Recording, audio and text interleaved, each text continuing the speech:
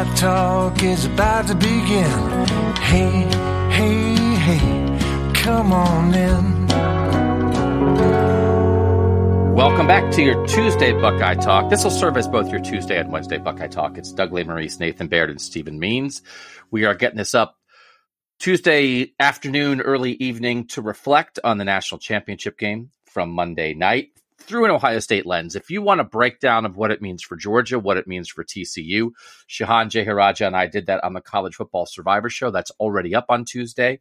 We did that Tuesday morning. So for the sort of national view of like how good Georgia is, that kind of thing, go to there for that. We're doing this through an Ohio State lens. We're also going to talk about the people who did well and who won our ESPN College Football Mania Confidence Pool Bowl bracket. We'll announce that because the person who won gets a spot on this show. As a future guest, we'll talk about some of the NFL stuff with Ohio State. And then we'll get to the AP, final AP poll where Ohio State finished, where Nathan Baird had them. But we'll start, guys, with how Ohio State fans felt watching this game. And I don't know that it surprised anybody, but it reinforced the idea that the real national championship game was Ohio State versus Georgia. So I asked the texters in a survey question, which most closely matches your view after Georgia destroyed Ohio State? I'm distraught. Ohio State lost a sure national title by losing to Georgia. I'm optimistic. Ohio State proved it's the team best suited to challenge Georgia for the long haul. Or I promise I'm exactly 50-50 of both. Nathan, what do you think won? Distraught, optimistic, or both?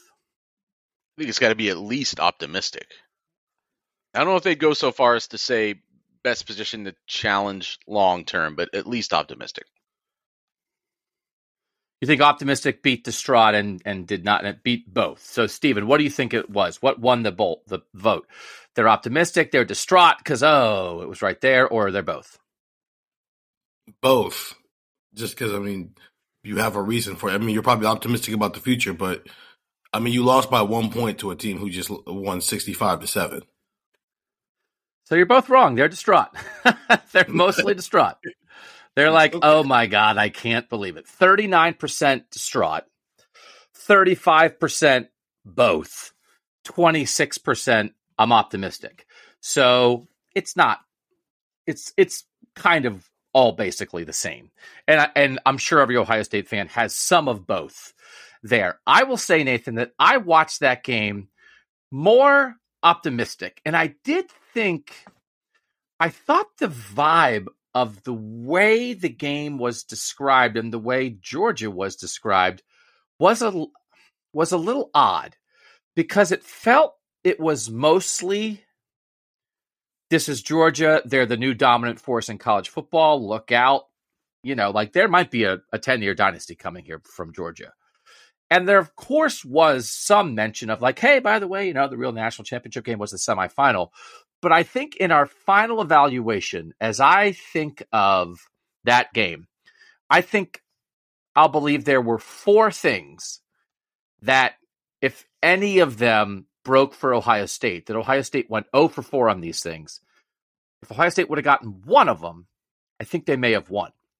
I think they would have won. One is Marvin Harrison Jr. doesn't get hurt. The second is they keep the targeting call, don't overturn it, and set up Ohio State for a 1st and goal instead of Ohio State settling for a field goal there. That's 2 separate things, really, as we talked about. Right. 3 is Lathan Ransom doesn't fall down, and you don't give up a one-play 76-yard touchdown drive. And 4 is you make the field goal. So there are 4 things, Nathan. I think if Ohio State gets one of those 4 things, Ohio State probably wins. Maybe I missed it because I was in and out. I was watching the whole thing. I wasn't always super paying attention to what they said because it's like, what are you going to say?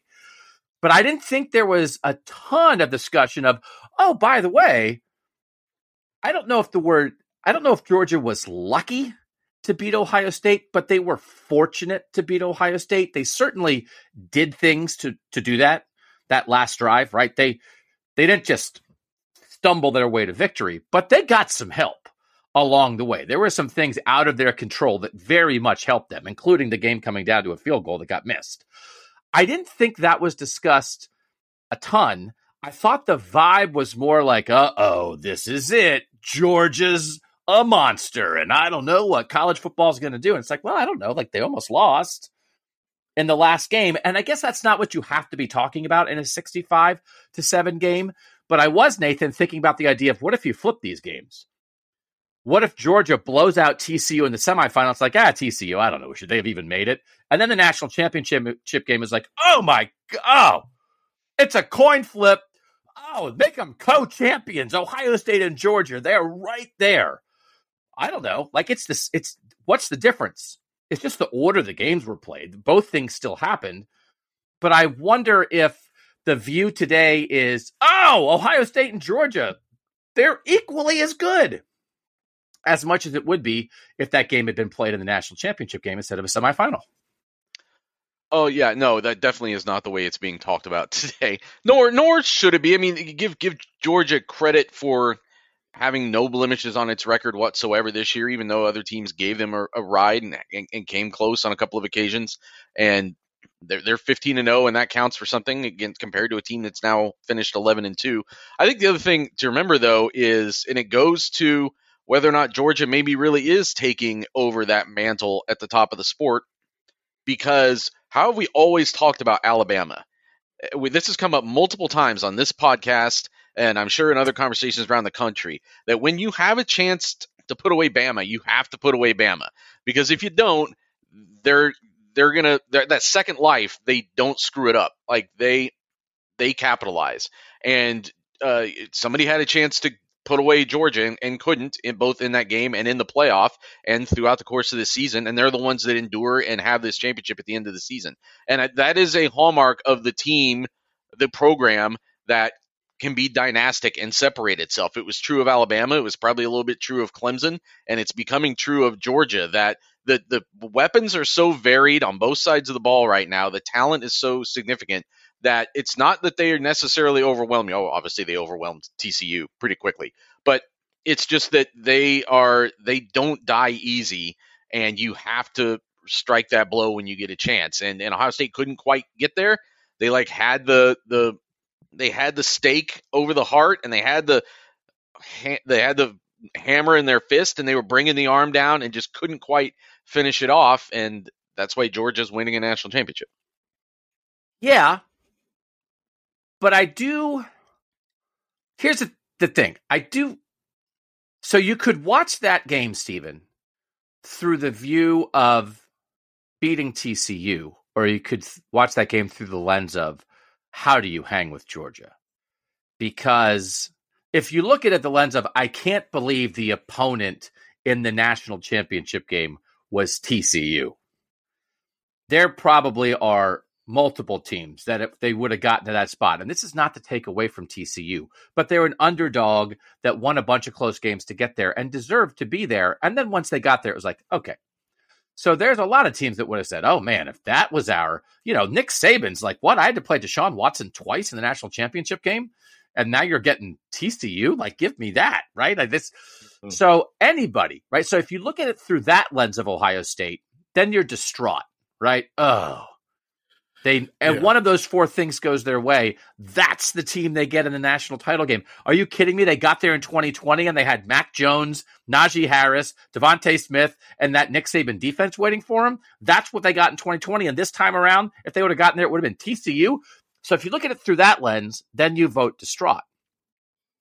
But if you look at it through the lens of a team just won a national championship game 65-7 to repeat, and Ohio State's right there. Ohio State is right there. If you look at it through that lens, then I think you're optimistic. And I do think, Stephen, I don't know. I mean, I'm not watching I used to have, when I got dressed in the morning, I used to have like the ESPN shows on, whether it was like, I don't even know who's on what. I used to have when it was like Skip Bayless and Stephen A. I'd have them on in the background, or I'd have Colin Cowherd on in the background. I just don't listen to them.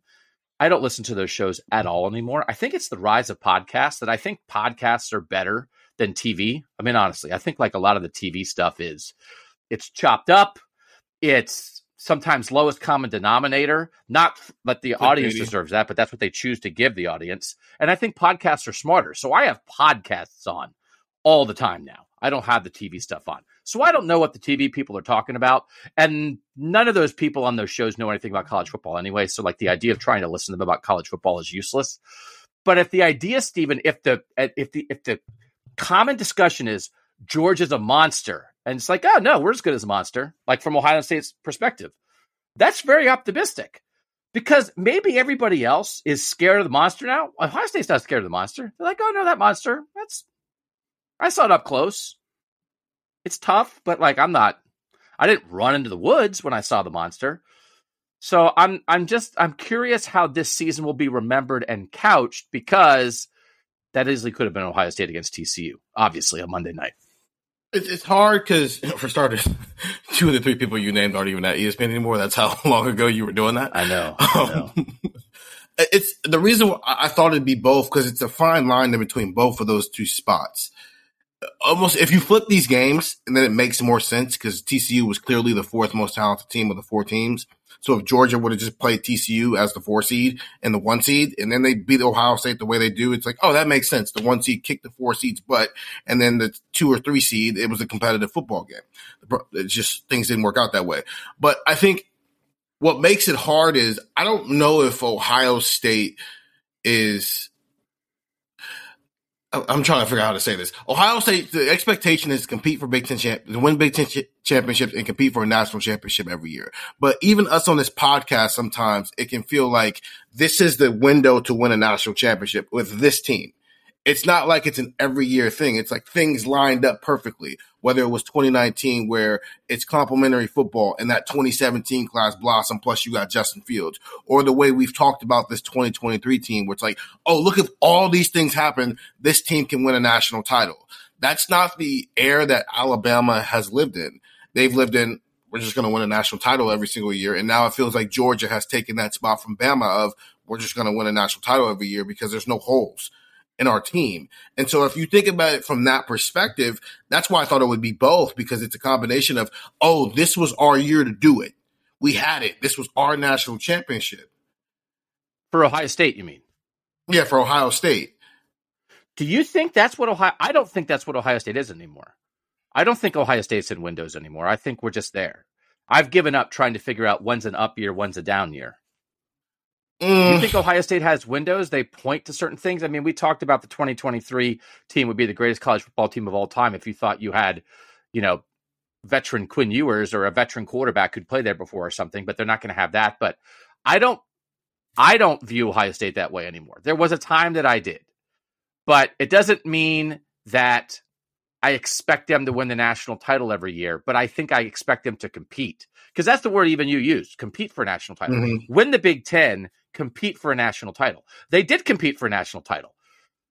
They lost by 1 point to the defending national champs who repeated. Like they competed for a national title more than anybody else in the country. One team won the national title and one team best competed with that team, and it was Ohio State. So by that standard, they reached it. And yes, of course, second-year quarterback versus first-year starting quarterback matters. But I don't think it matters enough for me to believe that there are windows for Ohio State. You think there are windows for Ohio State, or will you enter 2023 thinking, yeah, no, I don't know. They should win the Big Ten, make the playoff, and compete for a national title? I think I'm somewhere like it's like a weird area in between that, because it's like, oh, this guy's leaving. I don't know if Georgia and Alabama, I don't know if Alabama and Nick Saban are thinking like, oh, Bryce Young is gone, Will Anderson is gone. So like, we have to revamp and kind of rev up the engine again, the way that we talk about Ohio State sometimes, because, oh, building a first year starting quarterback, who are the tackles and all that stuff. I don't know if that happens at Bama the same way. I think it does. I disagree with that, because the main thing is the quarterback. Right. And so the common denominator of Ohio State, Georgia, and Alabama going into next year is all of them are going to have new starting quarterbacks, all of whom are unproven. Nobody at any of those places has played at all. We don't know squat about anybody. Jalen Milroe made one start for Alabama and was like, I don't know if he's the guy.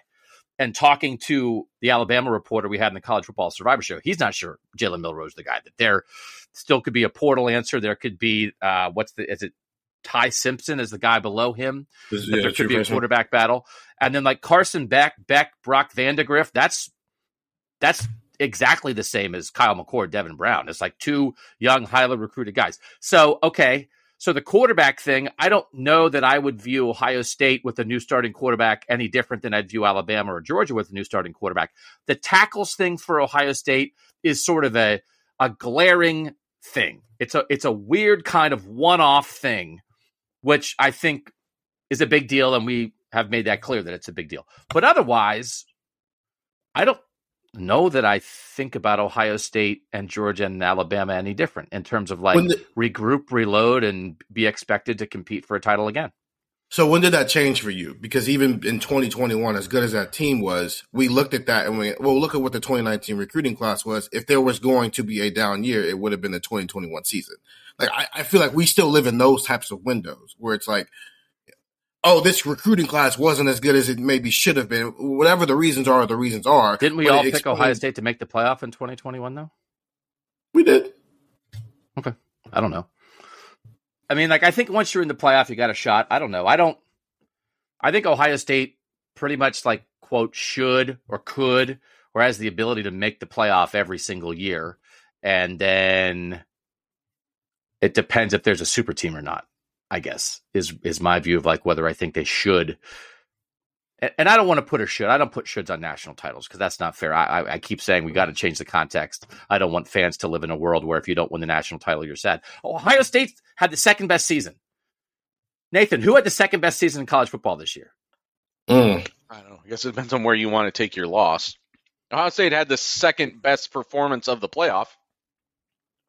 Is that all that matters? You got to the playoff, you got the second best performance that make you the second best season. In a lot of people's mind, they'd say yes.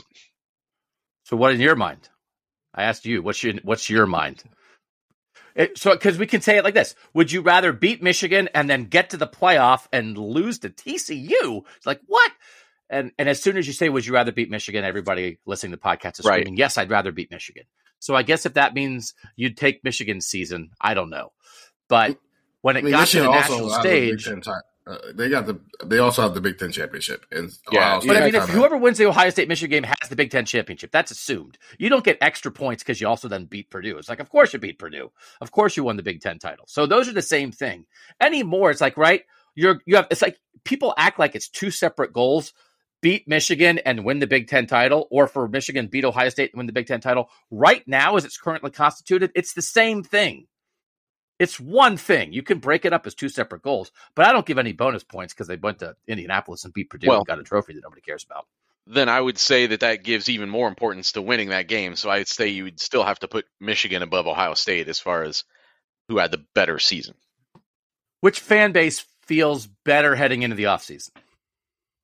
Depends on how much you like Jim Harbaugh or not. Yeah. I mean, it's one of those things. If you take it in totality, what would you rather be? Would you rather be the program that won the rivalry, lost as a favorite in a semifinal, and whose coach is now very visibly taking NFL interviews? Or would you rather be the team that lost the rivalry, played the national champs within a point, and whose head coach is not taking NFL interviews? Like, who would you rather be right that now? We know of? I mean, I don't know. I think it's not an easy call, and I would take. I mean, listen. You got sources on that we know of. My God. Well, we don't. We don't. There's a lot of NFL. Okay. There's a bunch of NFL jobs out there. I don't know what you want me to say. But I mean, Michigan didn't just win that game. I mean, it's 2 years in a row for winning the rivalry, and they just found out Blake Corum's coming back, and they know they got J.J. McCarthy. They know they got Donovan Edwards. I mean, like, I would still say there's a lot of optimism if you're a Michigan fan right now. What reason do you have to think you won't be in the playoff again next year? None. You get Ohio State in Ann Arbor. You've got J.J. McCarthy back. You've got Blake Corum back. You've got Donovan Edwards back. As far as we know, you have the coordinators back, which you didn't have this year. And we're not doing a Jim Harbaugh conversation right now. And then, like, the Jim Harbaugh thing is complicated, but, like, I don't know. But Michigan should have no reason. I mean, I think Michigan's the Big Ten favorite. I think Blake Corum's the preseason Big Ten player of the year. But as you sit right now, Stephen, which would you take? The Michigan situation as is, or the Ohio State situation as is? I think I might take Michigan's situation. Just it's the Corum part of it is the variable that probably pushes me Michigan, because if he doesn't come back, I'm probably Ohio State. But that's a big variable when you're pairing that with, as we know right now, the coordinators, the head coach, the quarterback, and the other really good running backs coming back as well. Okay. I asked some stuff about where Ohio State stands right now that we'll get to. Let's get to that now. Where would you rank Ohio State as a football program right now to the text subscribers? Number 2 behind Georgia. Tied for number 2 with Alabama behind Georgia. Number 3 behind Georgia and Alabama. Number 4 behind Georgia, Alabama, and Michigan. Or number 5 or lower.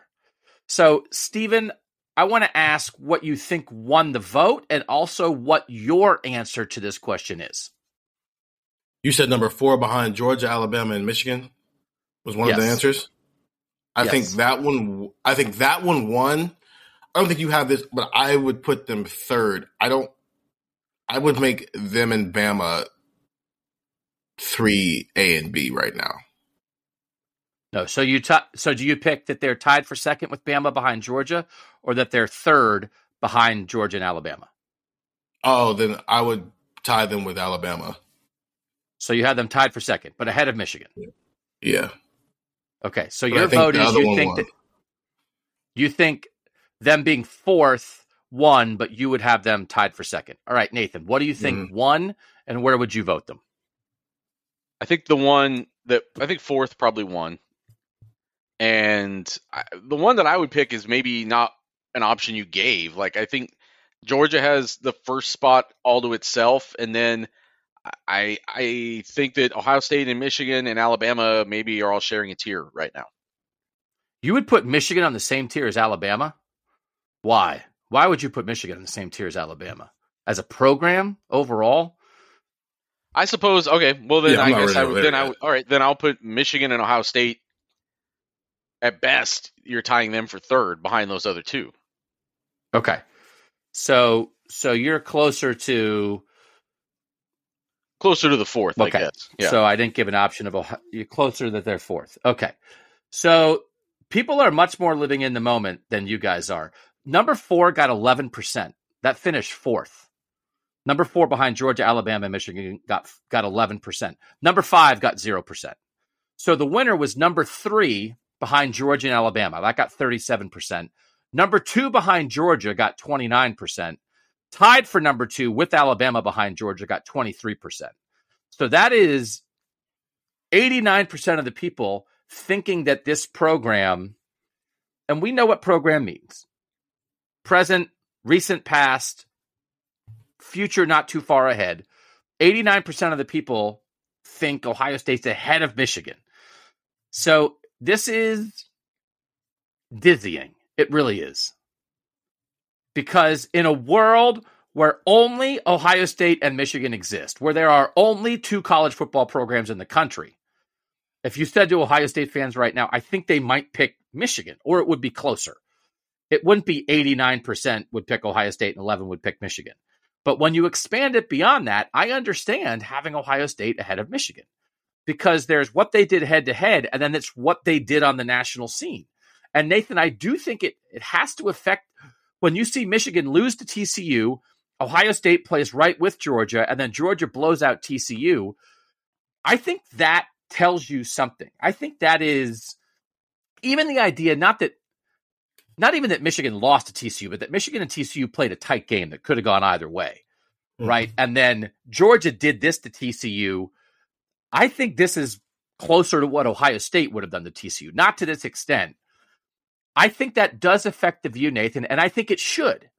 And it's weird because I think it's the continuation of all we talk about. It's local versus national. It's North versus the world. It's all of this. It's the rivalry versus the burden of the rivalry being removed. It really is almost 2 different Ohio States. And it comes down to which Ohio State are you evaluating? But you guys both thought that number 4, hey, they're fourth behind Georgia, Alabama, Michigan, would get much more support than it did. So, Nathan, are you surprised that Ohio State fans are viewing it this way? Or is it just the juice of coming off this game and it'll settle in a different way? Or do you kind of understand why that many fans are at this point that's saying, yes, I still believe Ohio State's a better program than Michigan? I think there is, some recency. I wouldn't know if you'd call it recency bias, but like the recent events, the events of the past 24 hours or the past week, 10 days, definitely affect this vote. I would also hear that people who are saying, okay, yes, Michigan has won head to head the last 2 years, but you stretch it back just to 5 years. You start incorporating 2019, Ohio State going to the playoff, 2020, Ohio State being in the national championship game.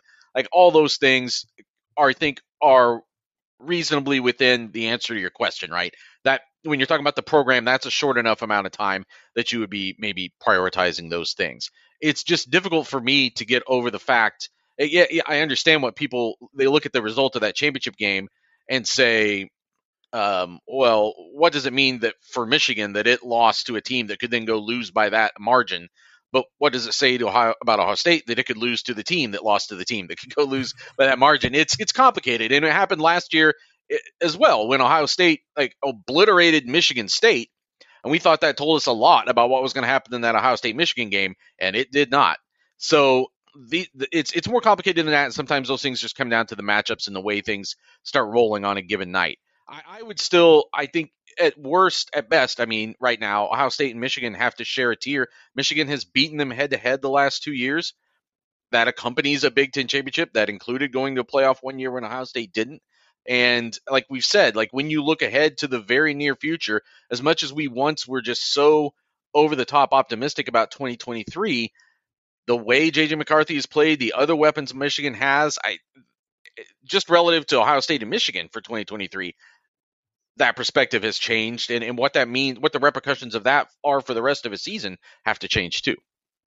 Stephen, how much, when you think about what you thought of Ohio State and Michigan after they played, and what you think of Ohio State and Michigan after the playoff, the way all three games unfolded, how did it affect your view of those programs? Do you feel like your view changed a lot or not that much?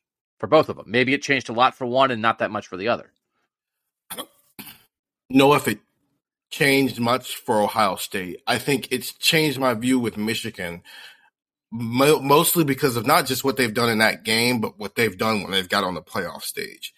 And this idea that, and they harped on it back in 2021 when we were at Big Ten Media Days, this idea that they built a team and a roster that is set up to beat Ohio State, but it doesn't really beat anybody else but Ohio State. Well, Ohio State has this roster that's built obviously to win the national championship. And so as I've looked at it through that lens, it's why for me, they probably should be on the same tier, but it's a little different how they go at it because it's like Ohio State could lose to Michigan for the next, especially once we get into a 12-team playoff world, they could lose to Michigan and realistically win a national championship in the same year as long as Jim Harbaugh is at Michigan. And I'm not sure if that means that Michigan is as good as Ohio State or they just have a roster every year that for those 60 minutes from an X and O standpoint, they can get on the field and beat Ohio State because they keep attacking whatever Ohio State's weaknesses are. But you're saying your view of Ohio State playing with Georgia and then Georgia destroying TCU did not change your view of Ohio State from after the Michigan game? No, because I thought I picked Ohio State to beat Georgia in that game. I still think that what happens in that Michigan game for me has nothing to do with what Ohio State does when it gets on the playoff stage with some of these national championship contenders. So you're just saying Ohio State did what you thought they were going to do. So that's why your view didn't change. Yeah. Okay. This is complicated. It hurts my head a little bit. Let's take a break and finish up the survey after this. All right, Doug, Nathan, and Stephen back. Again, our tech subscribers are providing the fodder for this. If you want to be a tech subscriber, 614-350-3315. I did this. I don't know if we need to dwell on this because this might be more me than anything. Although, again, when I ask about it, Ryan Day nods his head. If Ohio State has to lean toward an offensive style, what should be the first goal of that offensive attack? Beat Georgia? Beat Michigan? Or that is a ridiculous question. They can be and have to be able to focus on and beat both. So ridiculous question got 80%. Like, why do you keep acting like it's a different game? Doug, it's still 11-on-11. Just because it might be indoors instead of outdoors or a little bit warmer or whatever, like, why do you pretend that it's a completely different thing? I still contend that it is a somewhat substantially different thing. Not completely different, but 80% ridiculous question was a little higher than I expected. 13% beat Georgia, 7% beat Michigan. This is like another whole offseason, Nathan. We can discuss this. Do I act like it's too different of a thing? Would your answer be ridiculous question, Nathan, to this? I would not answer that it's a ridiculous question because of the nature of college football. I think it's very much worth pondering, and Ohio State being a northern team. But my answer, I think, may be changing a little bit over time because does Georgia play an especially southern/indoors brand of football? I would say no. No. And yet they beat Michigan head-to-head last year. They beat Ohio State this year. They beat Alabama. Like, they're kind of beating all comers right now, and with a style of play that I don't feel like is any more of like a track meet than Ohio State does, or any more of like a grinder well, but than it's Michigan not track plays. meet. No, but they throw the ball much better than Michigan does. I mean, again, like Michigan is such a run-first team, and yes, Georgia is physical and tough defensively, but I still do think that it's even more of a conversation of situation and place, and really it really is weather and indoors versus outdoors. That whoever you get to, and again, this is more of an off-season conversation. I do think in a world where we have talked about the idea of Ohio State and Michigan playing twice, maybe 3 times in a season, the fact that it's going to be indoors and in good weather in the Big Ten championship game, and then the same thing in a potential playoff matchup, I think Ohio State has, I don't know, a 30% better chance to beat Michigan in those scenarios than in playing potentially in Ann Arbor or Columbus in November, depending what's up. I don't know. It doesn't even matter if it's not that the weather's bad. It's just that it's not perfect. So anyway, I think maybe it's more a conversation than that. I still just think the idea is it's not as much about, it's that you have to throw to beat the best teams on that level. And maybe you don't have to think about throwing the same way to beat Michigan. But I just think you have to have a great quarterback. And I think Stephen, I think this proved this. I think any conversation about, hey, you got to throw to win. The only 2 teams that had any chance against Georgia the last 2 years were quarterbacked by Bryce Young and C.J. Stroud. Mm-hmm. And if you didn't have Bryce Young or C.J. Stroud, Georgia was going to eat you alive. And it's not good quarterback. It's Nathan. Why are you nodding your head? They did have some. I mean, they had the Missouri game this year hadn't have anything to do with the quarterback that was playing against them. But your greater point is taken. It wasn't because Missouri scored a bunch of points, though. It's because Georgia didn't score in that game. Correct. I mean, to score on Georgia. When Georgia is on, yes, you need to have a quarterback who's probably going to be a top 15 pick in the NFL draft. Yes.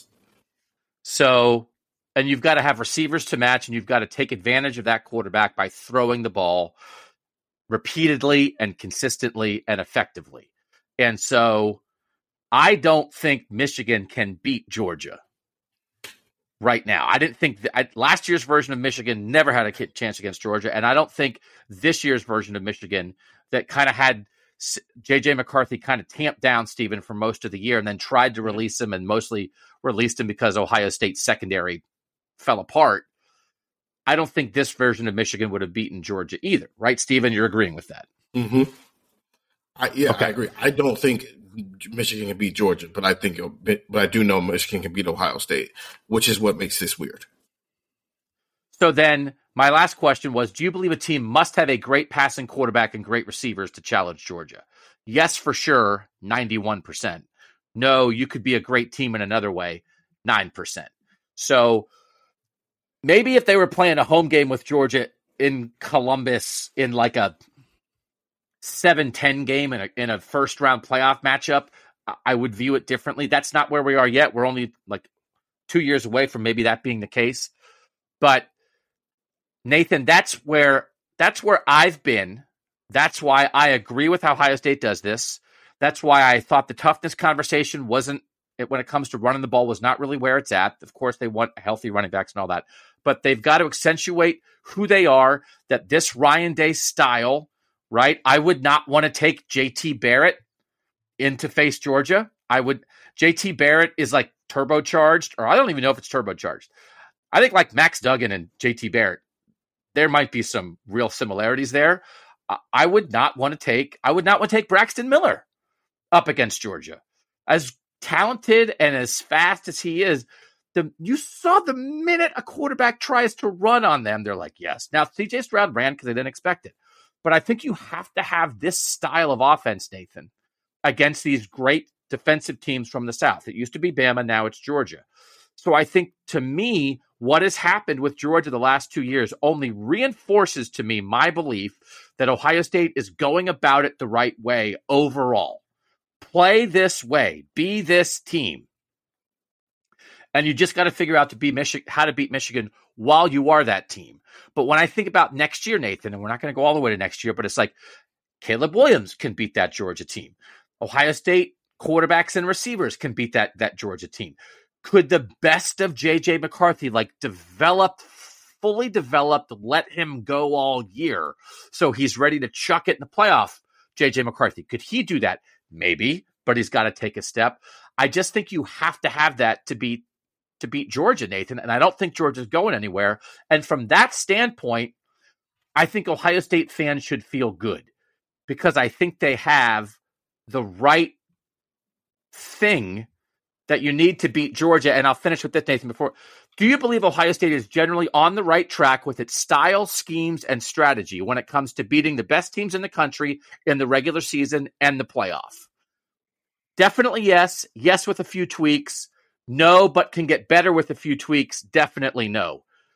Yes, with a few tweaks, 79%. Definitely yes, 13%. The only two, only 8%. So 92% to 8%, Nathan, that people feel like the way Ohio State goes about it is the right way. I feel that more than I've ever felt it. They just have to beat Michigan with it. But I think I would not want to be a certain style of team knowing Georgia is lurking out there. I like the style of team that Ohio State is. Well, yeah, and this is obviously the style that they've recruited to over time. It's kind of the style they almost would have to be right here in this moment. You'd have to change a lot of things. No, but it's not that they choose. I mean, This is what they chose to be when Ryan Day took over as the offensive coordinator and the head coach. So it's not. I mean, it's not like they chose to be this, and then the way that college football. I think they chose to be this because this is the way college football was evolving anyway, and I think Georgia only makes it more so. Yeah, I see where you're coming from there. It's just that what makes it complicated is that Michigan is one of the best teams in college football right now. So that is part of your question still is like, are they playing the right way to beat Michigan? And 92% of the people say yes. And only 8% say no. And I think I agree with that, but I'm just saying that's why it's complicated because you're still not getting over that hump against a very specific opponent right now. And to go back to what I was saying before, it's even in that 10-7 scenario you were talking about, like if Georgia were playing at Ohio State right now, do we think Ohio State has some kind of an advantage in that matchup because it's in the North? I don't know if I believe that. I know, that's why I got to take him to Indy. Gene was right. Take him to Indy. What are we doing? Take him to Indy. It's like, oh, why would Gene give a home playoff game away? Because it enhances your chances of winning, and it's going to stink to sit there in the stands, and it's only 3 hours, and Indianapolis is like the most western suburb of Columbus. Most Ohio State fans could drive to Indianapolis with their eyes closed, and then you get there, and it's nice and toasty, and by the way, it enhances your team's chances of winning. That's why, Stephen. That's why. Yeah. And by the way, there's no home field advantage in Ohio Stadium. There's none because the minute you get behind, everybody gets sad. So, yes, but go to Indy. Even if it was Penn State, it's cold. It's 12 degrees outside. That's not an advantage for anybody, especially the team who actually wants to throw the ball. Throwing in snowy weather is not for how this team is built, how they have chosen to build their roster to go win football games.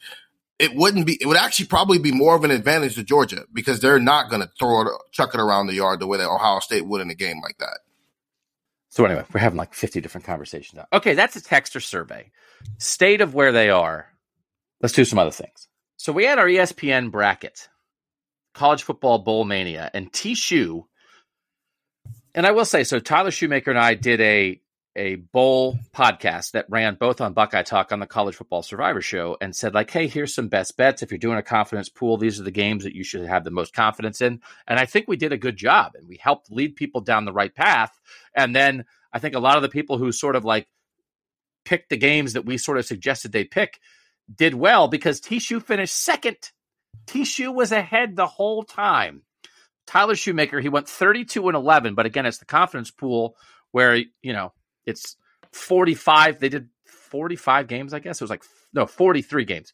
43 points for the most confident, 1 point for the least confident. TSU finished second with 726 total points. The winner is Andrew Pearson. So congratulations to Andrew Pearson, who got over the top with Georgia's win over TCU. He had a lot of confidence points left. TSU didn't have many left. He finished with 744 points, which is tremendous. He went 30-13 overall, but who cares about the record? It's your confidence points. Andrew Pearson wins a spot on a Buckeye Talk episode in the future. So if you are Andrew Pearson, I don't know, like text us, tweet at us, email us. You can email me at DelayMaurice@cleveland.com. Is that what it is? I think that's what it is. DelayMaurice at Cleveland.com. Do you That's not what know it is. It's your not email? Doug Lesmerice, right? It's D.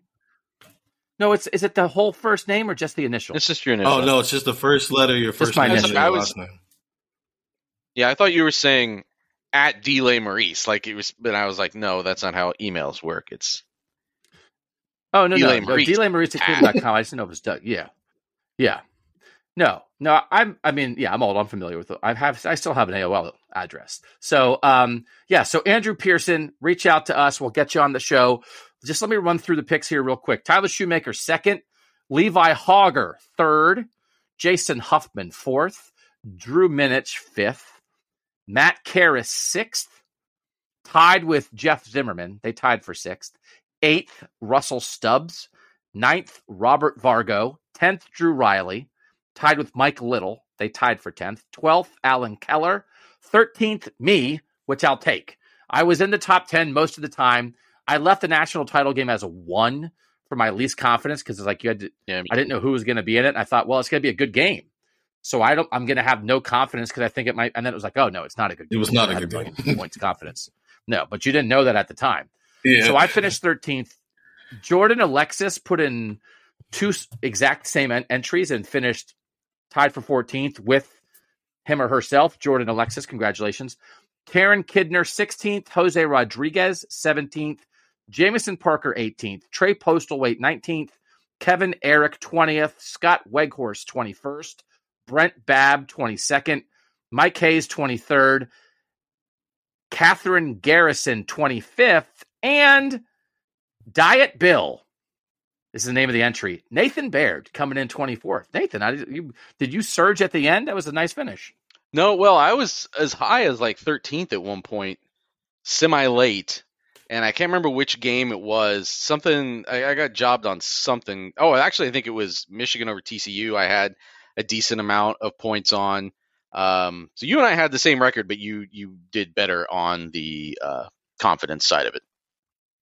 Yes, that is correct. So I had 670, you had 644. We were both 27 and 16. Steven, did you do a bracket? I did. Sort of. I did terrible. I was 15 of 28. You finished 15 and 28. Wow. Where did you finish in our bracket? Let me see here. 444. I know that as of last week, I think he had the lowest scoring bracket of anybody who actually filled out the bracket. Yeah, it got rough for me. It got rough for me. From that UCLA to Pittsburgh game on, it got really rough for me. Are you in the 400s? Are you in the 400s? Yeah. I did get the national championship game right, though. I had Georgia beating TCU. Wow. Yeah. I'm proud of that. Congratulations on that. Okay. So congratulations, and we will make sure to get I thought it was so funny that TSU, who is like a contracted employee with us, would then win the right to be on for free. I almost wish it would have happened. We would have had the second place person on. So Andrew Pearson, again, congratulations. You will be on the show. All right. I don't think we've talked about Cade Stover. I think I mentioned it on the Rants Pod the other day. Cade Stover is back. Paris Johnson announced on Tuesday, just before we recorded this, that of course that he's leaving. That's not news. We knew that. Tanner McAllister is gone. Nathan, how big of a deal do you think it is that Cade Stover is going to be a Ohio State Buckeye in 2023? I think it's huge because as little as we knew for sure about this tight end group coming into the season, and that's kind of interesting to think back to, right? Like we had some consternation about how good the tight end position was going to be in 2022, and Cade Stover answered most of those questions pretty emphatically. So to have him back, because it was going to be, I think, a similar big question, or even bigger question mark in some ways. Like you're turning things over to Joe Royer or G. Scott or Bennett Christian or whoever is stepping up at that point. Like to have Cade Stover back at the top of that room after what he proved he could do this year, I think is significant. And it's especially because now if that next group, all those guys I just mentioned, if they just have another year of development, now maybe Ohio State can get back to, if they can close the gap on Stover a little bit, now excuse me, now Ohio State can use a 2 tight end look, maybe with a little bit more frequency, do some of the things that Ryan Day wants to do with this offense. I think if Cade Stover had gone to the NFL, the starting tight end next year would have been a portal tight end. And they tried to get the guy from Maryland who picked Alabama over them before they knew for sure, at least before Cade Stover announced. I think they would have continued to hit the portal really hard. And I don't know, just because guys are like on the roster, I could be wrong. I think they might go from like Cade Stover as their top tight end to like a portal guy to Jelani Thurman. I just don't know that we have any huge reason to believe that it hasn't another starting tight end is on the roster right now. Right. Yeah, that certainly hasn't maybe been Joe proven. Royer maybe could have taken. Royer probably could have taken a step this year, but he spent more than half of the year hurt. So it's just, the development just hasn't been there. So I think I agree with that. I think this is a big deal because now, unless something crazy happens, whoever the starting quarterback is going to have all the same weapons as C.J. Stroud, except 2 different tackles. TreVeyon Henderson, Mayan Williams, Marvin Harrison Jr., Cade Stover, Emeka Egbuka, Julian Fleming. Maybe you work in a little Jaden Ballard a little bit more, right, on the rise up. That's very interesting to think about. And then Donovan Jackson back, Luke Whippler back. You got to find a right guard for Matthew Jones, and you got to figure out these tackles. Well, he might be back. He might come back. I don't know if Matthew Jones might be back too. I wouldn't dismiss it. Yeah, I think there's definitely a possibility he could, just because I don't know that he is such an NFL prospect. For a 6th year. Yeah, I don't know that he's such an NFL prospect that he has to jump right now. He is an interior offensive lineman. So we know that those guys, it can be a little bit tougher, and he does have the injury. And it's a combination of, did you put your best, well, I won't say best foot forward because it was a foot injury. Did you put your best effort actually on the field this year? Is there something better inside? And also just how are you positioned to even do workouts and stuff right now? We don't know what the full condition of that foot is right now. NCAA screwed this up. This 6-year stuff is stupid. They should have let anybody who to be fair, a senior in the COVID year. What? A 25-year-old just won a national title. So, No, but not for a COVID year, though, right? It was like redshirt and junior college and whatever. I know. It's screwy. It's not, I don't know. There probably should be an age limit. I think there should be. I think there should be an age limit. They tried to be nice and they screwed it up. They should have just let anyone who would have had their senior year in the COVID year have an extra year. But there was no, Ohio State made the national championship game. You get an extra, whatever. So, okay, if Matthew Jones wants to come back, great. But they got to figure out the tackle spots, and that is the number one thing. But it is remarkable to think about all the skill guys that they're going to have back, and how good they were. And if Marvin Harrison Jr. and Cade Stover and Emeka Egbuka and Julian Fleming make a jump, somehow they're even better at what they do. And then if TreVeyon Henderson and Mayan Williams can be healthy, that's a pretty good group to put around whoever wins this starting quarterback job. Okay, let's go to the AP poll, but we'll do it after this last break on Buckeye Talk. All right, Nathan Baird, you are the AP poll voter on the show. I saw that you sent the ballot out to the texters, and I saw 150 responses to that ballot. And So I didn't read all of them. I don't know if you did. I did not either, actually, because it was later at night that I was sending it out, and there's been I mean, people watching that game. I put Ohio State 4th on my ballot, by the way, and people watching that game, when you do transitive property things, are saying, well, wait a second, Ohio State lost to Georgia by the least possible points you can lose to a team by, and TCU almost did the opposite. They lost by the most points a team has ever lost a bowl game by. So it's which game, like which single game trumps a season-long resume, trumps things like the other head-to-heads that have to maybe sometimes govern these. I know there are people, you can tell by the votes. I haven't gone and looked. You can tell that there are people who did vote Ohio State higher than 4th. So that means they voted them ahead of Michigan and or TCU. I guess I get it, but I thought this kept in balance with the way I voted all season. So I absolutely think there is a case for voting Ohio State ahead of TCU because they both have 2 losses. Neither won their conference championship, and they both played Georgia, and one got blown off the field and one lost on a last-second field goal. So I think you absolutely could vote Ohio State ahead of TCU, but you have to vote TCU ahead of Michigan. They beat them in a semifinal. Right. And I guess you probably can't vote Michigan ahead of Ohio State because Michigan beat Ohio State. You have to vote Michigan so then, ahead of Ohio State. You have to vote Michigan ahead of Ohio State. So then you can't vote Ohio State ahead of TCU because TCU has to be ahead of Michigan. Michigan has to be ahead of Ohio State. This was my conundrum. Unless I mean, head-to-head has to rule the day. Head-to-head has to rule the day. But I could see Nathan breaking that rule in this circumstance. Maybe. I think a vote for Ohio State at number 2 would not be outrageous. Now, I have not given it the thought that you gave it. But on the surface, I do not think it would be outrageous. Did you ponder that at all? I absolutely pondered it when it was 38-7 at halftime or whatever, and it looked like TCU just didn't even belong in the playoff. Like, I think you have to at least think about it. But again, everything you described earlier is true. It became, we had this season where, which team is actually going to emerge from all of this. And there were times where it looked like Georgia was also very vulnerable, and not even talking just in the playoff game against Ohio State. I'm talking about some of those earlier games you talked about this year. They didn't necessarily look like they were going to finish off as the behemoth they look like they might be in the early weeks. But at the end result of all this is that there was one clear team that separated.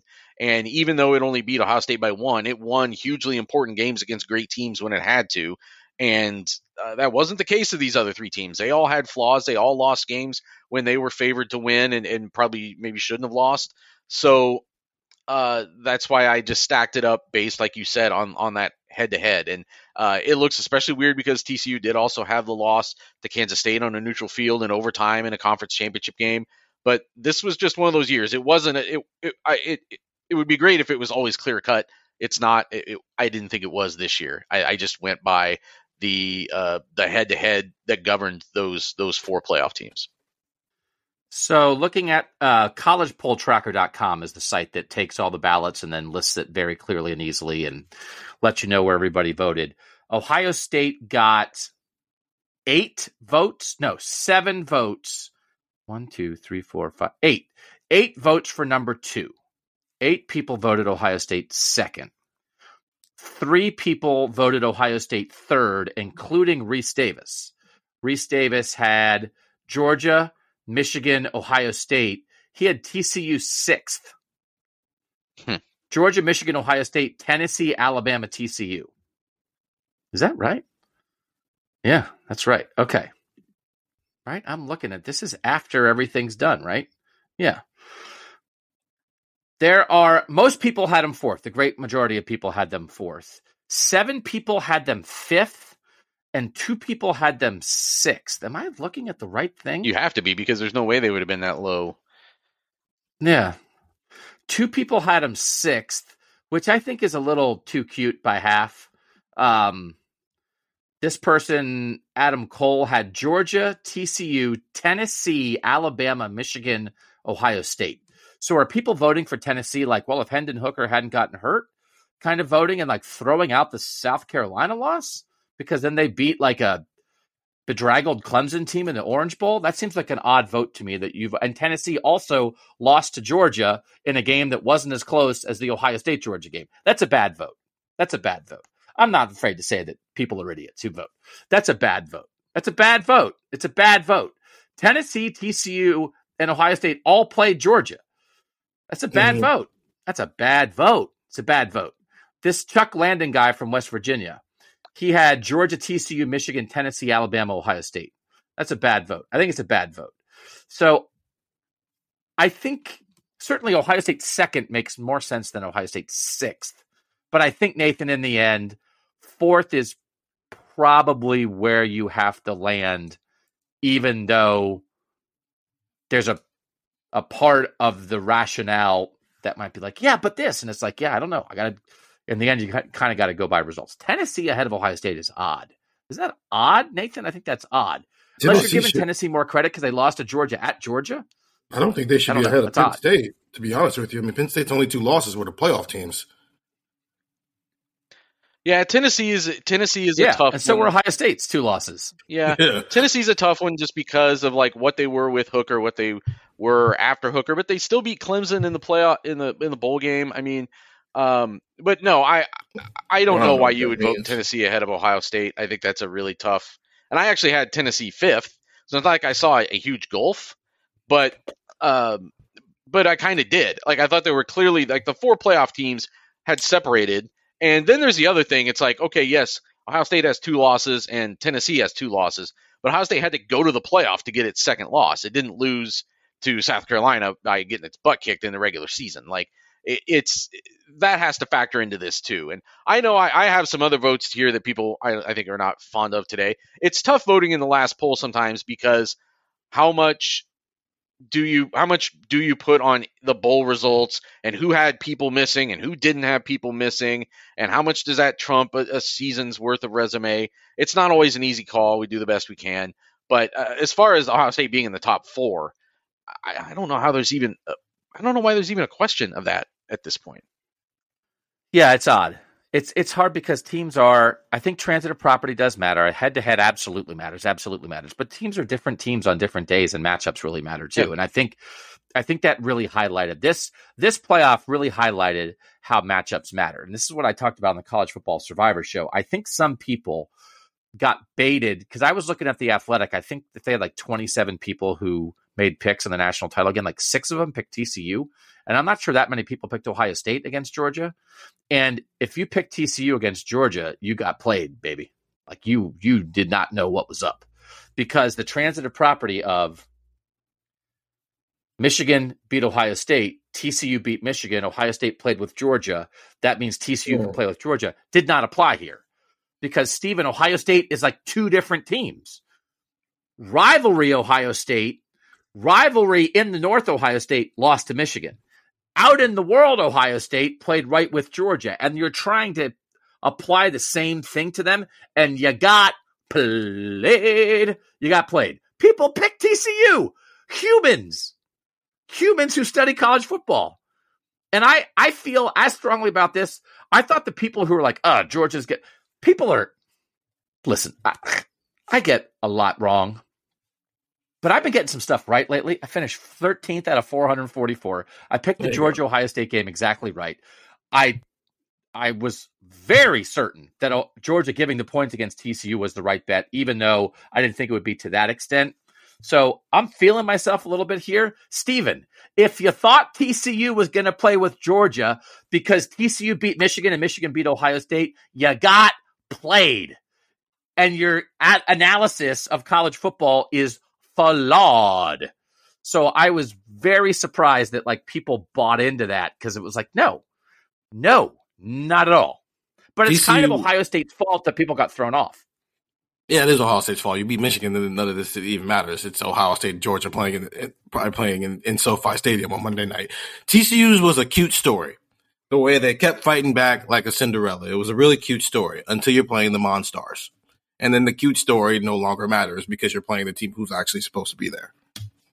I didn't think it'd be 65. I thought it'd be what the halftime score was, just because maybe, it'd be like 21-7, and then Georgia would kind of scale back a little bit. Georgia just kept piling on because TCU just doesn't have the talent at all. Even they were getting blown out by the second and third stringers by the fourth quarter. And their starting running back didn't play. I mean, if you pick TCU, you just got played. Yeah, you just got played. You thought too hard. You were just wrong, Nathan, from the jump. If you pick TCU, and my lovely co-host Shahan picked TCU, but to his credit, Shahan picked TCU to beat Michigan in a way that I think was sensible. And then when we talked about it on the Survivor show, he brought up the talent mismatch and then tried to pick Georgia to beat TCU.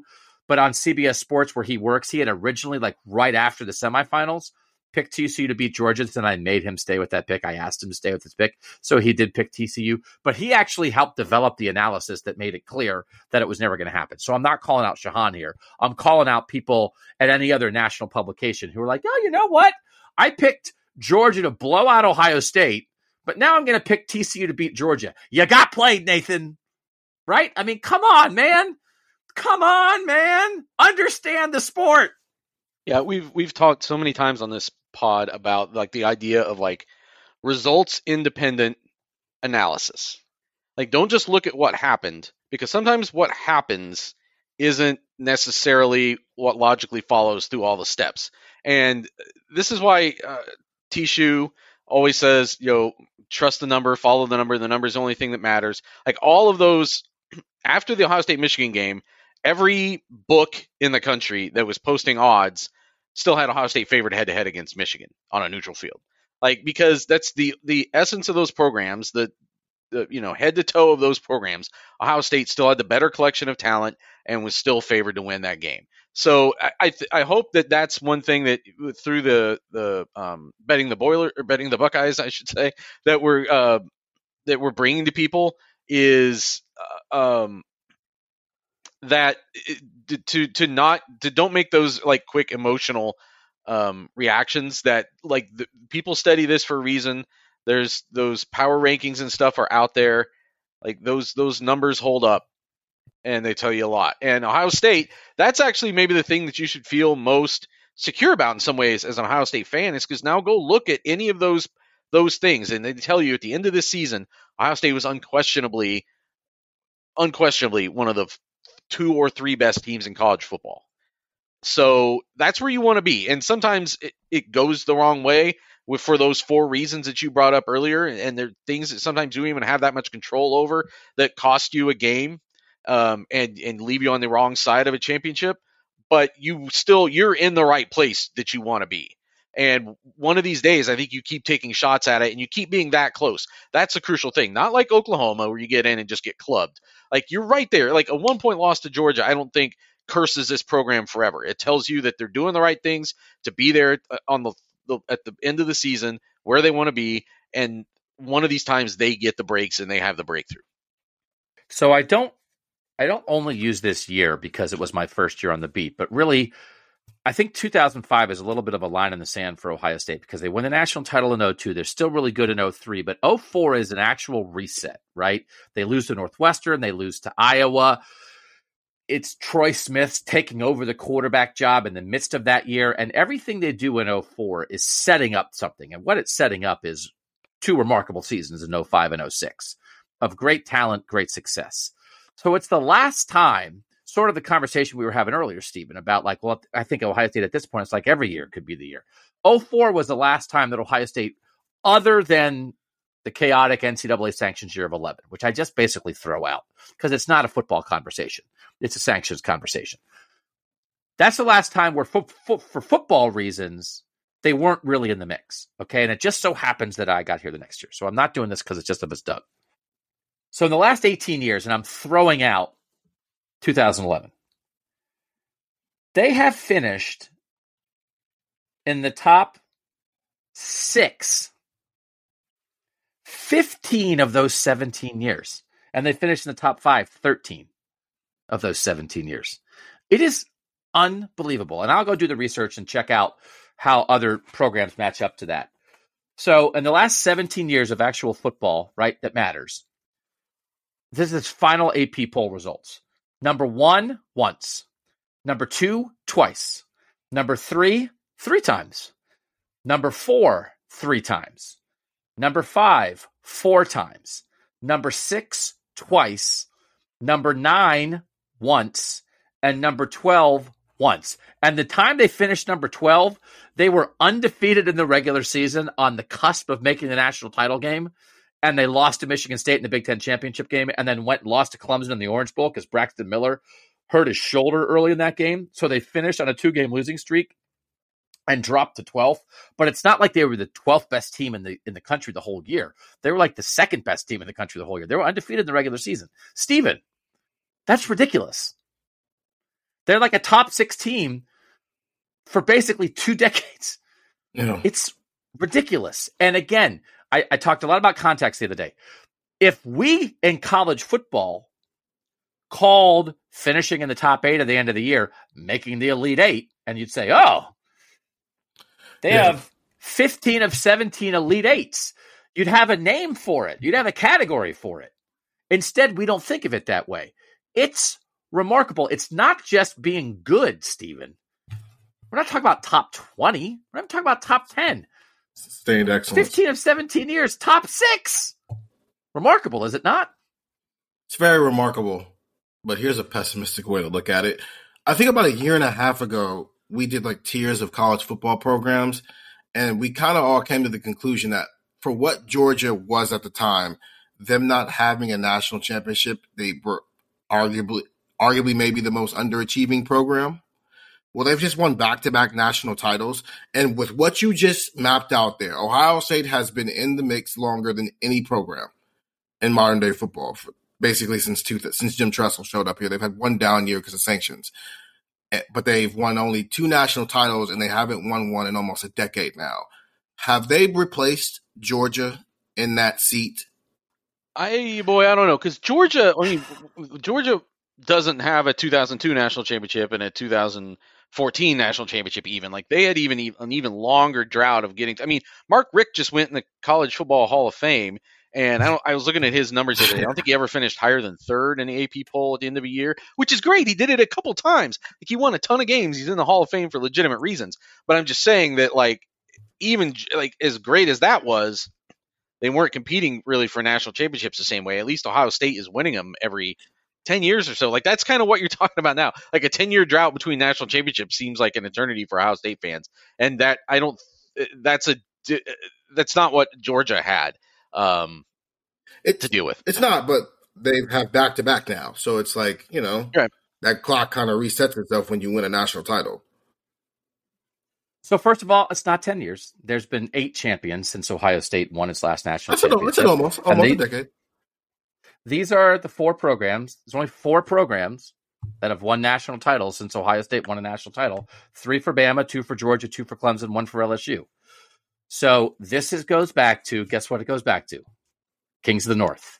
So if you decide, oh, you've been that close, what's wrong with you? That's the context you choose. Or if you say, man, the power of college football, the demographics of recruiting are all in the South, and here's this northern team that is in the mix every single year, and then often they end up butting up against the most powerful teams in the South, and usually they fall short. Usually they do. They're not losing to anybody else in the playoff other than the Southern teams, right? They're losing to Clemson. They're losing to Alabama. They're losing to Georgia. Back in 06 and 07, they lost to Florida and LSU. They're not losing to Boston College. They're not losing to USC. They're not losing to Texas. They're losing to the powers in the South. So you can say, hey, man, you're there all the time and you can't beat those teams. You're underachieving. I don't know. I think, well, people know this. Being in the mix is what is really, truly, to me, what defines you. And then, of course, you count championships. But they're always right there. And I'm not so sure they're not overachieving by being there all the time. Right? What were you going to say, Nathan? Well, just to point out that the last 2 years they do have 3 losses against teams from the North in Oregon and Michigan. Like that, it is. You can argue that maybe it isn't trending the right direction, even though they had this great game against Georgia. That you need more separation than that. But it's also we're about to enter an era where it's we're going to be proving these things in very different ways when this goes to 12 teams, and I'm eager to hear how our conversation changes at that point, because we're going to have to look at things from just a very, very, very different perspective. Maybe I'm getting soft in my old age, but I actually get aggravated by this conversation now. That you have a program would exist where in the last 17 seasons of football that mattered, they've been in the top 6, 15 of 17 years, and the reaction would be they're underachieving or they're disappointing. How can you live that way? What is the point? How is that fun? Why is that how we characterize that? I don't think of it that way. And maybe I once did. 15 of 17 years among the 6 best teams in a sport of 130 teams with 65 at this level. You just nodded your head. Well, it's not really 130. All right. That's right. That is part, but that is part of it. I don't want part of this. It's not fun. That is part of this. It's not. Nobody else is doing that. It's not because it's not like every other sport. It's not built like every other sport. It isn't constructed like every other sport. Like it's a different thing. And if you're funded as one of the 6 best teams in the country every year, and you recruit like one of the 6 best teams in the country every year, then you should be in the top 6. Not everyone is equal, and they shouldn't be judged in the same way. Now, I actually am closer to the way you think about this than I probably sound right now.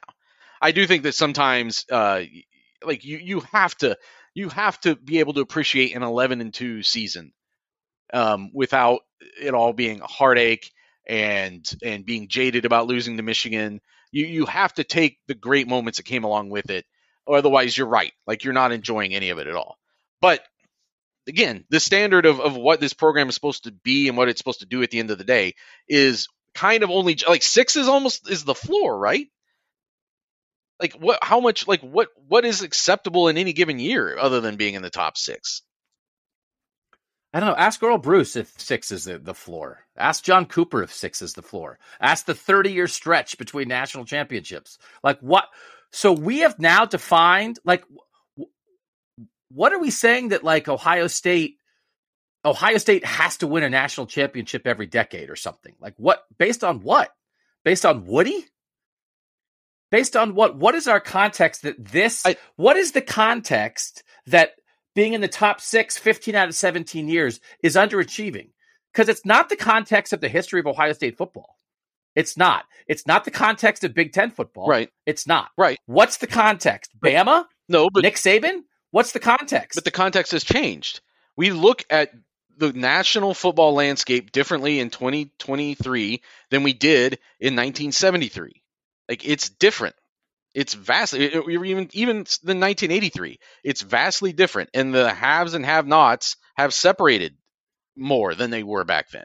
There was a time when like Minnesota was a national power in Big Ten football, if you go back far enough. You know what I'm saying? And that's not the world that we live in anymore. So again, I'm actually closer to the way you think about this than I sound right now. But we have to be also realistic about where Ohio State, again, with its resources, with everything that goes into it, where it is supposed to be in a given year. I think I would not hold it against fans out there who years where Ohio State loses 3 games and finishes out of the top 10 that wouldn't say, well, that's completely that should never happen, because that's how this sport is built. So, by the way, if we're having a conversation about like most underachieving programs, Texas, LSU, where's LSU? They have 1 title, right? Florida State, Florida. I can name 10 programs. Oklahoma, right? I don't even like the idea of like, you think Ohio State's underachieving because they're always there. And the teams that are sometimes there and then completely fall off the map, they don't get viewed through the same lens. So they're not in the mix 15 out of 17 years. So then it's like, oh, LSU just sucked for part of the time. Florida State just sucked. So Ohio State's the most underachieving program? That's ludicrous to me. It's not. I do agree with it. It's not a fair discussion because it's like, all right, would you rather be the Ohio State team who's always there even if you're not winning it, or be the team who had like a crazy good year the way Florida State and LSU did, but then you drop right back off a cliff right after that? So it's not. It is kind of comparing apples to oranges there. I think as far as asking the Earl Bruce and John, that's not the standard at Ohio State anymore. That's been raised now. So I don't even know if that we can use them as comparisons of like, oh, John Cooper and Earl Bruce would love to have this. Well, they didn't, but this is since Jim Tressel walked in the door and then Urban Meyer came in here and raised it even higher. That's where the standard is now. So we can't compare it to what it was during the 30-year drought between national championships. Listen, but you talk about Jim Tressel and Urban Meyer raising the standard. They each won one national title. So how could you say they then raised a standard that they themselves fell short of? What are we talking about? They raised the standard and then underachieved to the standard they created. I'm more speaking to. Is that what we're saying? No, I'm saying like like Nathan brought up the idea of like having a 3-loss season where you finish outside the top 10. That can't even be a thought process at this point. The same way it was with John Cooper and Earl Bruce. Yeah, I don't know how I got looped into the. So what do you? I wasn't the one saying that Ohio State is the most underachieving program. I was just pointing out that. No, Go ahead. I spoke up just to specifically talk about the King of the North concept and how three losses in 2 years against teams from the North. And if you want to be competing at the national level, those losses are going to hold you back. And the other thing is Ohio State, they've raised the standard. They've never had the number one recruiting class. So they have more national titles in the recent times than they have number one recruiting classes. Their recruiting class is always like second or third, which guess what? Is where they always finish. Sometimes this idea that like they are not achieving its standard. What standard? Like, Stephen, what do you mean by like Jim Tressel and Urban Meyer raised the standard, but then if they're underachieving to that standard, like it's not like Tressel and Urban stacked up national titles. One in 10 years and one in 7 years. No, I'm more getting at the idea that years. maybe I'm more comparing them to the other teams that are on their caliber, the Alabamas, the Georgias, Clemson. Even if they've had 2 bad seasons, are they this idea that they're due for a national title because now of the other teams that they're comparing themselves to, they have all won one in the last 4 or 5 years here. Okay. This could be an off-season conversation. I think I am getting softer in my old age.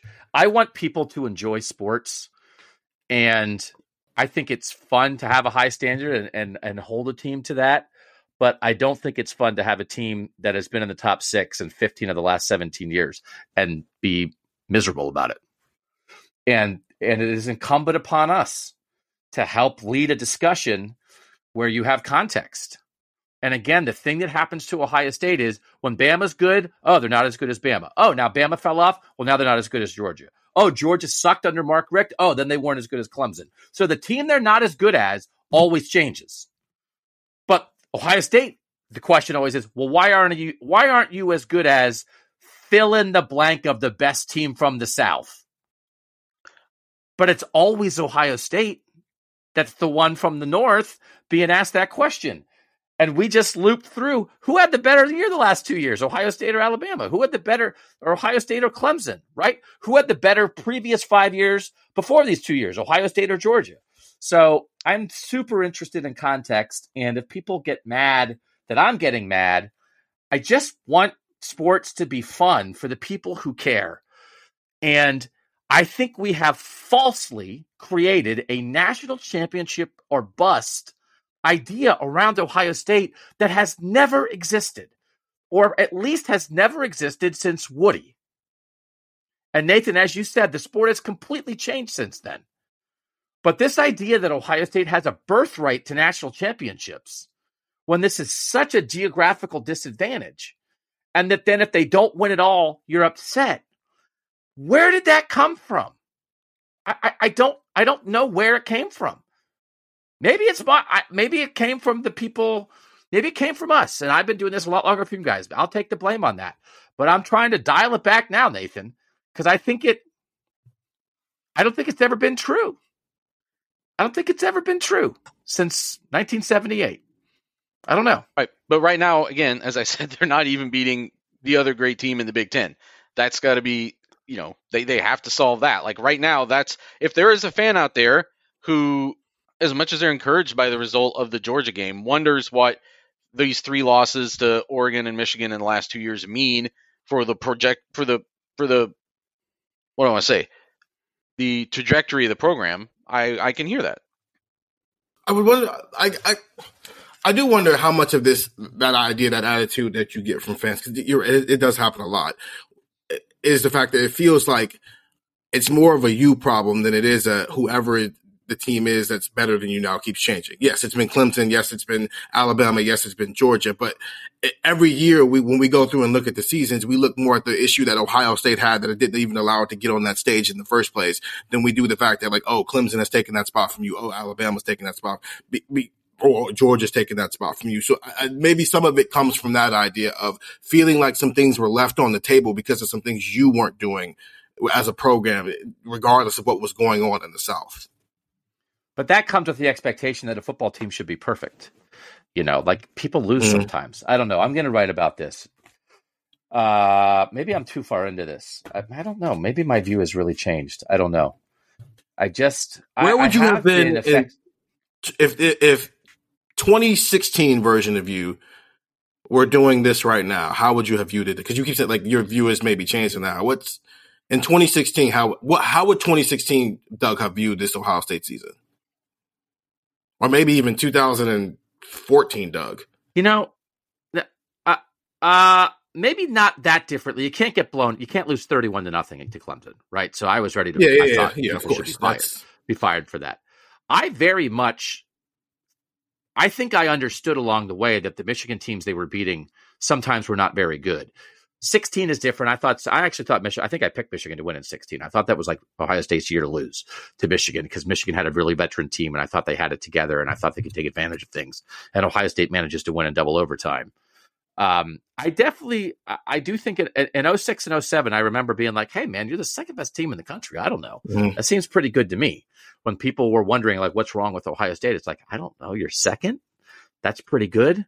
So I don't know. I mean, I definitely have been part of discussions before of like, if they don't win a national title, did they fail? Did they underachieve? And I think I've been open to that idea at times in the past. And at some point, you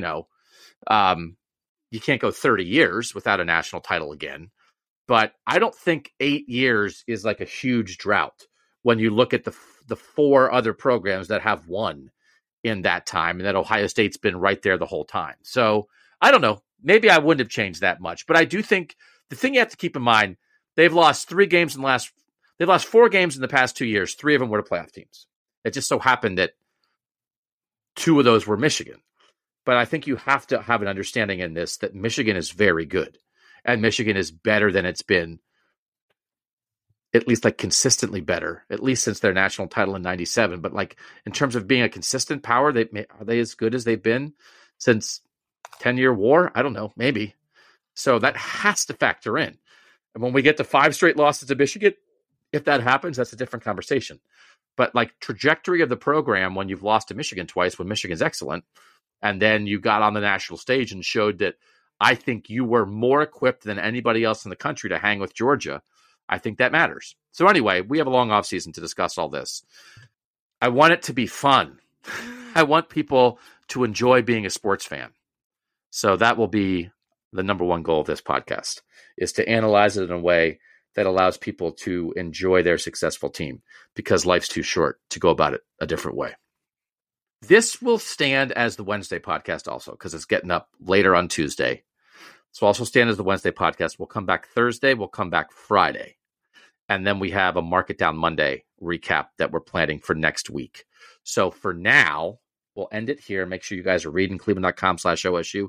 Nathan, I know you have a story up that went up Tuesday morning about Devin Brown and Kyle McCord. I know you're planning more on that, but that was an early look. You talked to both those guys at Media Day at the Peach Bowl. What kind of vibe did you get on the very, very beginnings of this quarterback competition? Yeah, you're limited a little bit on insight because, especially in the case of Kyle McCord and Corey Dennis, there was a lot of, we got a game to win 2 days, so they didn't really want to go that far down the line.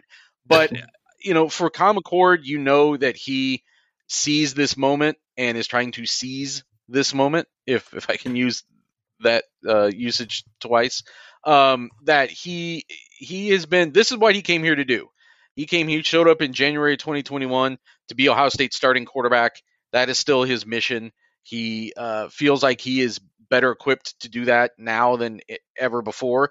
He said that he sort of cleared his mind at some point this year and kind of focused in on the things that he still needed to improve on, and thought he saw his game start to change and the leadership that he could start to show, even just through his work with the twos, has started to make a difference. And then for Devin Brown, he's in a favorable position right now in that, I don't know if there's a lot of pressure on him to win this job. I think there's a pressure on him to be a really good quarterback and to give Kyle McCord his best look.